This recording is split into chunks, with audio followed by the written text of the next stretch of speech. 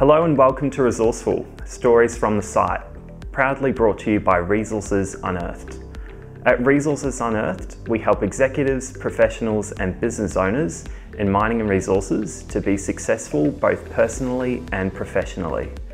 We've created this podcast to help you in your employment or business, and we'll be chatting to people who have a proven track record of success in the industry. Thanks for joining us.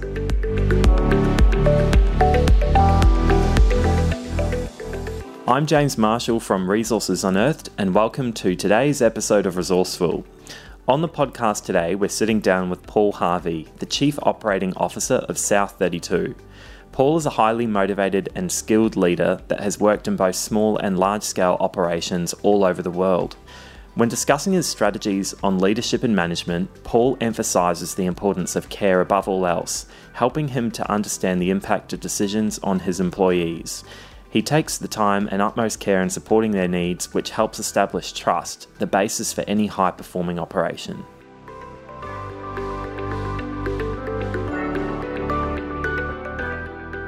Hi, my name's Brad Cribb, Managing Director and Founder of Resources Unearthed, and welcome to Resourceful, Stories from the Site. Today I'm joined by Paul Harvey. I've known and worked with Paul for over 7 years now and found him to be a highly effective strategic thinker with a caring approach. Paul's the CEO of South32, Chief Operating Officer of South32, and he's worked in many operations around the world. He's well known as having a world-class and highly ethical operator, having had to make some very hard decisions along the way that show his no-compromise approach to safety and values. His time in his CV includes time at BHP as Asset President of Bacardi Diamonds and Nickel West, and now at South32 as Chief Operating Officer. Paul has a wealth of experience in mining, particularly in operations and corporate management. I believe you as our listeners would be interested in exploring some of his most memorable stories from the site. So wherever you are, sit back, relax and enjoy this episode of Resourceful. Welcome Paul, and thanks for joining us today. Thanks Brett, it's my pleasure. Excellent. So perhaps Paul, to begin with, could you tell us how and where you started in the mining and resources industry? Yeah, I guess I grew up in Western Australia. I grew up in the 70s at a time when lots happening in iron ore, lots happening in nickel, lots happening in gold, of course, bauxite. It was just present in sort of life in Western Australia in the 70s. And when I finished school, I thought, well, what better thing to do than to join the industry? So joined the WA School of Mines and started my studies up there. And then where did you start in the industry? Where did you work? Yeah, I was really lucky. I mean, when I graduated, most of us at the School of Mines were either going to WMC down in Kambalda or we were going up to the iron ore mines in the Pilbara. But during my last year at uni, we had a professor from Wits University in South Africa came to the School of Mines to help us get our course accredited as an engineering degree. And we became friends, and he said if I wanted to work in South Africa after graduation, he might be able to help me. So that was sort of my start, and I thought, well, that's a great opportunity to try and travel and work somewhere different. And South Africa always had this immense reputation, particularly for underground mining. It was the place to be, so that was a great opportunity for me. So that's how I started. I jumped on a plane as a 21-year-old and headed across to South Africa to start my career. So that was the first step. Yeah, it was an interesting place. Certainly, I spent 3 months there as an undergraduate as well. And really interesting. So yeah. Where did you work on the gold briefs, or where did you work to start with? Yeah, so I actually arrived the day that the US government imposed sanctions on South Africa. So it was quite a dynamic time, 1985. And I worked for 4 years with a company called Rand Mines, who've now or subsequently broken up into various companies, including Durban Deep and Harmony Gold. So I was on the gold mines for 4 years, typical working through as a miner and a shift boss and a mine captain. And then I moved across to De Beers and had 3 years working at Finch, also underground, but in one of their diamond mines in the Northern Cape. So 7 years all up in South Africa, which really for me was the pivotal start to my career. It taught me a lot of things about how can you be successful in a completely alien environment, adapting to a different culture, having to learn different languages at the same time that you're actually learning what your job is. So to me, that was the foundation that really gave me a great start to my career. Yeah, I think it was Whānaka-Loa, wasn't it? Is that right? That's the one, yeah. That's the one, yeah. A lot of Afrikaans too, because I was living down in the Free State, but it was all good. And really interesting, because I didn't even realise you'd worked for Rand Mines, which was who I worked for when I went to South Africa as well. Oh, cool. So there you go. Yeah. How did you progress to where you are now, and are there any particular skill sets that led to your career advancement over time? So I guess certainly in my early years, I loved underground. I was thinking about where can I go and where should I go next with an underground focus.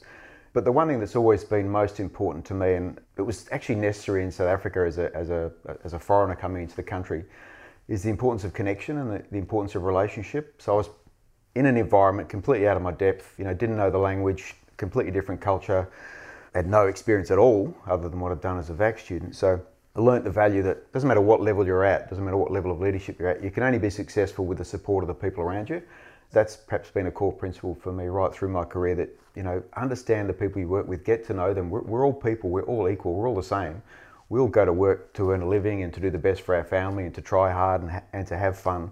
That connection, establishing that relationship, for me, that's always been pivotal, because from that comes trust. And once you've got trust, then you can build on that, and anything can happen if you have trust as a starting point. Yeah, it's really interesting to reflect on some of those things, and that, without having thought about it, that's probably what we all do, or what significant amounts of us that run successful businesses do. Yeah. Build that relationship with people and work on trusting each other, and then being able to allow people to evolve. That's right. I think is probably what you've been certainly very successful at, and what I've seen. All right, thank you. How did your interest in leadership and management evolve through your career? It's an interesting one. I mean, people often ask, sort of, did you have an ambition or did you have a goal? And of course I did, but I guess the first thing I would say is one thing I was very conscious of was actually planning my career. Those of you who work in mines or in process plants or oil and gas or wherever it is you work, any business needs to have a plan to work towards, and it's the same with your personal life and your career. You need to have a plan. So one thing I spent time doing was thinking about, well, what am I doing now? What would I like to do next? Where is that? So targeting 2 or 3 places where I thought I might get that, and trying to put myself in a position where I had the opportunity to take those chances. That was sort of the path I followed. But perhaps another pivotal stage for me was being given an opportunity to go to Canada to have responsibility for developing the underground mines that BHP had in the Arctic in diamonds. And given that opportunity by someone who saw something in me that I didn't see. I didn't think I was ready for it. But someone took a chance on me and gave me that responsibility and supported me, and ultimately I think we had a great team and we achieved a lot of good things. So that was a really strong leadership lesson for me, is that we all at some point have had someone take a chance on us that's enabled us to take a step up or to do something that we didn't think we could do. So now that's one thing I try and do, I make a point of doing, is looking for talent in the business and giving them a chance, because if we don't give someone a chance to take a step up, then maybe they never get that chance. So that was an example of leadership that I really admired, and sort of inspires you to want to be more, to be like that type of person. So. And interesting, you talk about planning your career and where you work and what you do and your strengths and what evolved. And we've talked before in this podcast about the hedgehog theory and working towards the things where what you like doing, what you're good at, and what drives your economic driver or your personal driver, and trying to work in those areas. And clearly you must have worked that leadership and management was a real one of those strengths and one of those areas that you enjoyed doing. Yeah. And the other bit was taking a chance, and we've heard people like Ian Goodman, who talk about having had that chance and provided to them, and then taking the leap of faith to have a crack at it. And do it. One of the experiences that's been pivotal for me was when I worked for De Beers. I joined Finch Mine. It was going from an open pit to an underground, so it was a major capital project to prepare the underground to take over from the open pit. And the guy who'd been selected to run it, he became a mentor of mine, and he was such a great leader, because he was an electrical engineer in a mining environment, and all my experience up until then had been that you're a mining engineer, you do your time underground, whatever the case may be, you come up through supervisory ranks. That's how you become a leader. And he was a guy who, a great guy, Rob Smart was his name, had done a bunch of things, but was leading a major underground construction project without having the background that I thought you needed to have. And it was just such a powerful message for me, that if you've got the right leadership skills, because he was calm, he was thoughtful, he never lost his temper, he paid attention to the details, he was really strong with people, and he got that job done without sort of having had done something like that before. And this is a $1 billion plus project in those days, massive, 25 years ago. And I thought, well, that's leadership in action. You don't have to be the technical expert in everything. You've just got to take time to know people, support people, be positive, and that's what he was. And he became a role model of mine again. And there's some of the traits that I decided I wanted to develop to be successful, because I saw what he achieved by being that type of person. Yeah, and interesting. You talk about mentors. We've had people like Ian talk about mentors, people like Richard talk about mentors, and always being on the lookout as a young professional, looking out for mentors and how they can assist you and those talents in leadership is really interesting. Yeah, if you're a young person, you'll know them when you see them. You'll know, because it's got to be a natural connection. You can't force a mentor and a mentee to have a relationship together. It's got to happen naturally. So look out for them. You'll see them. You'll feel them. Have the courage to contact with them and form a relationship. And I'm sure you'll find mentors love it. They feel proud that young people actually are interested in getting their advice and their input. So approach them, and you'll be surprised how positive the support will be. Yeah, and that's 100% the case. They've all of them that have talked to us on these podcasts have all said they love doing it, and a lot of people are just willing to give up their time for that sort of stuff. Could you tell us a little bit more about a difficult or interesting time in your career, including any advice you'd like to pass on to your younger self? I'll probably talk about one particular phase, but the first thing I'd say is be true to yourself. You know, I've found in a couple of situations, I've been in places or locations or situations where there's stress for whatever reason. Stress because, in South African case, didn't know the language, didn't know the mining methods, different country, and always found that if you're true to yourself, that's the foundation that's going to make a difference. If you're not being true to yourself, if you're trying to be someone else, if you're trying to be what someone else wants you to be, you'll always be less authentic than you are. And if you're not authentic, people will see right through it. So my single piece of advice would be, be true to yourself, no matter what the situation. In terms of an interesting period in my career, a challenge, I have had the great opportunity to work in a couple of very challenged businesses and had to make significant change in those. And, one particular business really struggling.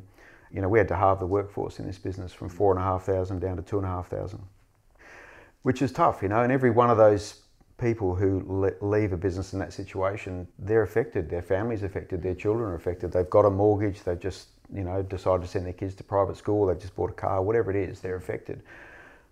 And for me, there has to be a why. If you're going to do difficult things, or if you have to make tough choices that impact people, you've got to have a why, and people have got to understand your why. And for me, in that situation, it was an integrated business, fully integrated. It was very important to the state where it was operating. And even though it was tough, and even though people lost their jobs during that process, the business itself was so important to the state. 2,500 employees, with family members, there's 10,000 people, with the flow on jobs and communities that live off those operations, perhaps another 10,000. So you've got a business that maintains 25,000 people's livelihoods. And for me, that was the why, that it was more important to keep that going and to keep that business and that sort of that ecosystem going. That was the most important thing. And it was dreadfully difficult to have 2,000 people lose their jobs as part of that. But the bigger picture was more important to a bigger group of people. And when you have a why, you have to share that with people with compassion and with authenticity. And it's amazing, people understand. And if it's for the greater good, for want of a sort of a simple term, you can make hard decisions. We had a great workforce in that business, and probably the best workforce I've ever been with. We had a great team, used to hardship, pitch in together, all the things that leadership and management are talking about these days around, collaboration and care and all those things. We had that 10 years ago. It was inherent in that business. And one thing I firmly believe is that's natural in all of us. You don't need management speak or leadership to tell you that you've got to care about each other, or that you've got to have togetherness, or that you've got to watch out for each other. That's humanity. That's who we are. The role of leadership is to recognise that and to help that come to fruition. And when that comes to fruition, from a business point of view, anything's possible. I've certainly found in my time in the mining and resources sector, and seeing exposure to other sectors that I get these days, is that it's a very strong culture in the sector, and people are, we do go through significant hard times in the commodities sector, so it's quite up and down. Yeah. So people do go through those hard times, and your message about having a reason for doing things and being genuine and authentic, it's really interesting to see that through some of the really best businesses around the country, and you do see that. So if the young professionals can take that away in their leadership, that's a fantastic message, Paul. Thanks. We've probably explored some of these things, but do you have any key values and practices that work for you that you'd be willing to share with our audience? Comes down to connection. I'm a firm believer that relationship is the fundamental of any sort of interaction, human interaction, whether that's work or whether that's personal. And in fact, having spent a lot of time working in Africa, in many cases, you can't actually get to the work until you establish a relationship. That's the first and fundamental thing for people is, I want to see you, I want to know who you are, I want to make a connection with you before you start trying to tell me what to do or ask me a question or inquire about job. look me in the eye and form a connection with me. And to me, that's the fundamental. Every person on the planet deserves to be treated with respect, and that's the way to start. So for me, it's that connection, it's relationship, and that manifests itself through care. And one of the things we talk a lot about in our organisation now is care, and we have this conversation around, it's not just being soft or warm and fuzzy. It's not about that. That's part of it, but care is also about having the confidence to take tough decisions and holding people accountable for what they're required to do for their safety or for other people's safety. Care is a whole range of things, but it's about putting the individual, putting the person, and putting the relationship first. So there's some of my core values. That's how I operate. If I've had any sort of success or any positive outcomes with teams, to me it's because that's the basis of them. Is there any financial guidance you'd give to someone in your position as a younger person, a younger professional? I thought I was here to talk about my mining career now. Yeah, I'm being asked for financial advice. That's what you do, Brad. That's what you do for me. Yeah, you've got to plan for your future. Life comes along, and when things get exciting, life happens at pace. So you've got to be thinking ahead. So it's too easy to think when you're in your 20s or your 30s, life's great, enjoy life obviously, build a family, do whatever you do, but you've got to be thinking of the future. So that means thinking about, well, if you have a family, if you have children, what's your plan for your children? How are you going to prepare for that? How are you going to manage after your retirement? So, superannuation planning, retirement planning, you've got to think of those things sooner rather than later. I think if we leave it till our 40s or 50s to do that, often we've missed an opportunity. And so I think doing that sooner rather than later is important.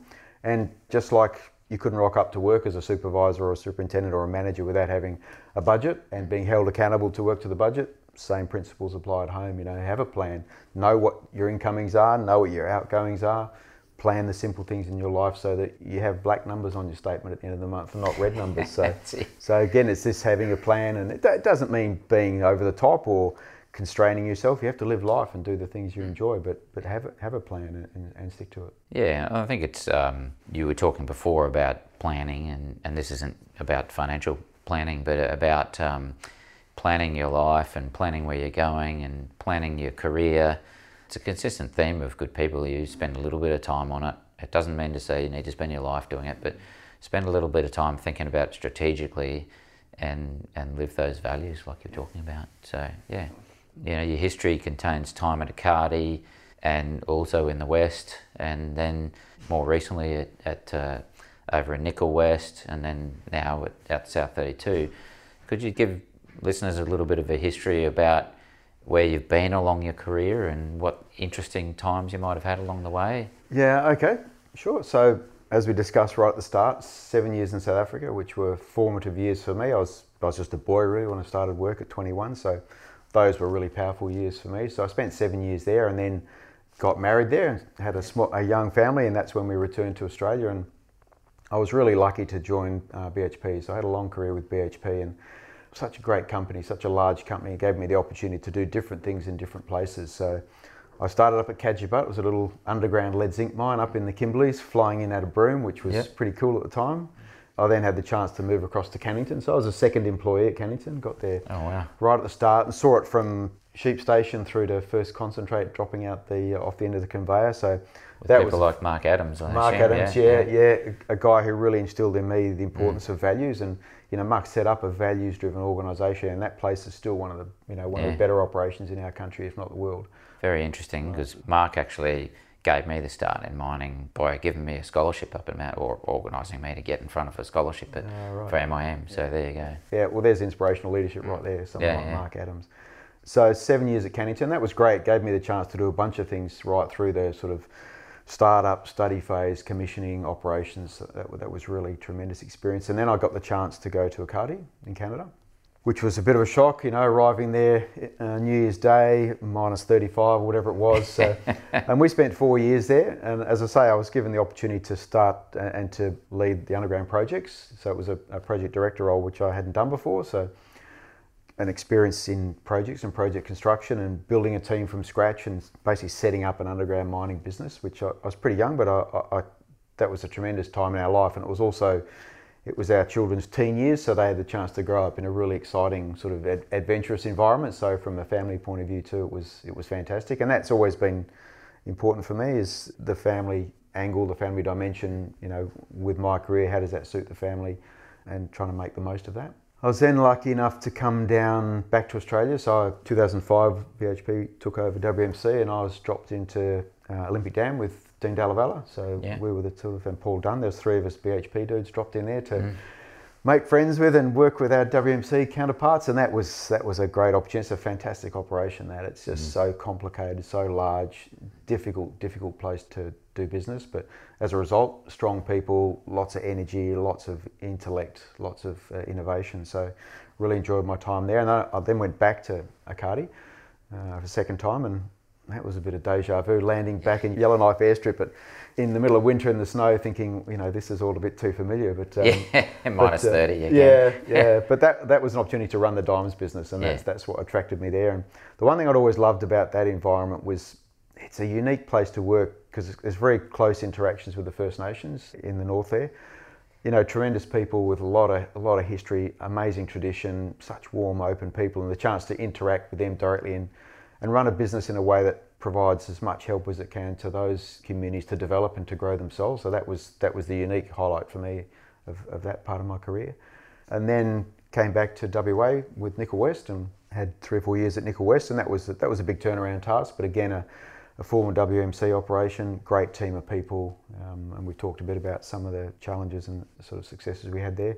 And then I had the chance to move across as part of the demerger to South32, and never looked back since that time. It's been a fantastic opportunity to see and to be part of building a new ASX listed company, and to all the work around just trying to build a reputation and show people that we are highly capable, we've got great operations, we've got great people, we've had a lot of success, and it's been a great journey and it's still going. So I have been lucky to get a lot of variety in my career, different countries, different types of businesses, some amazing people. So been a wild ride and it's still going, and I'm loving every minute of it. Yeah, I certainly see that in you. You really seem to enjoy what you're doing, but that's always important for anyone. And as a message for our listeners is, if you're not enjoying what you're doing, you're better off being somewhere else. I agree. Or doing something else, or whatever it might be. And that's probably a message that you haven't really looked at what your hedgehog is and have a think about that. Yeah, definitely. So Paul, perhaps to finish off with, what is your most memorable or funniest site story? I don't know about funniest, but I've certainly had a range of interesting situations with various animals. Yeah. Hopefully it's not an Arcadi animal again. Well, one of them is the portal for the decline for the undergrounds there, obviously it was about 2 or 3 k's from the main complex. So I do remember patrolling around in a light vehicle when there's grizzlies in and around. We're out there trying to make sure they don't see the portal as a nice den to go and park up in for the winter. So, we had a few interactions with grizzlies, including right at the door at the back of the dongers. So, that really reminds you that there's all sorts of hazards in our industry. They're not just rockfall and vehicles. So that's an interesting one. When I was in South Africa, I was in the mines rescue team, and I remember it was our first call out. I was on Harmony Gold Mine and we got called out to an underground fire. So it's my first call out. So as the rookie, you have to drag the ice. So there's this massive block of ice, which over the course of the time underground melts. So you've always got cold water. So I had to drag the ice around, and it's partly because you're a rookie. But I also had to carry the canary. So the gold mines in South Africa are fiery mines. So we did have methane. So we always carried a canary with us. And after we'd finished, we were laying sprinklers and so on. After we finished, the guys told me to give the canary some water, and I'm sure they set this up for all those young guys like me. So I opened the cage door, and as you would expect, what happens, the canary flies out. He gets out of the cage, and now this thing's in the dark, flitting around this tunnel, and we're all running around with our cap lamps on. Although they're leaving it to me, it's my job to catch this thing. Catch the canary. Yeah, so I don't know how I managed to get my hard hat over it, and I caught this canary and got him back in the cage. So yeah, that was a funny one. And Cannington, it's on a floodplain. We grouted all our boreholes, but I think we missed a couple of them. And I remember one year we had floods, and there's a foot of water all over the plains there across the mine. And sure enough, a big racehorse goanna gets found down on 90 level. It's been sucked down one of the drill holes, and the guys down there are complaining, how do we catch this massive lizard thing that's going berserk underground around the jumbo? So lots of animal stories, I guess, have been a bit of a joke for us along the way. Yeah, I think Richard had a rabid dog in the workshop that had to get shot up at Arcadi. Okay, so there's some really interesting stories about up at Yellowknife. So, well, thanks for joining us today, Paul. It's and for giving our listeners some insights into the world of a mining and resource industry executive. It's been great to have you here, and thanks very much. Pleasure, thank you. For those listening, if you'd like to speak to Paul, you're more than welcome to connect with him on LinkedIn, and you'll see that information on our podcast series page. So thanks very much, Paul, for your time. Thank you. Thanks for listening to this episode of Resourceful, Stories from the Site. We'll be back in a month with more tips and insight from our other industry leaders. We'd love to connect with you. You can find us on all the usual social channels and our website, resourcesunearthed.com.au. Make sure to subscribe to our podcast on your favourite platform so you never miss an episode.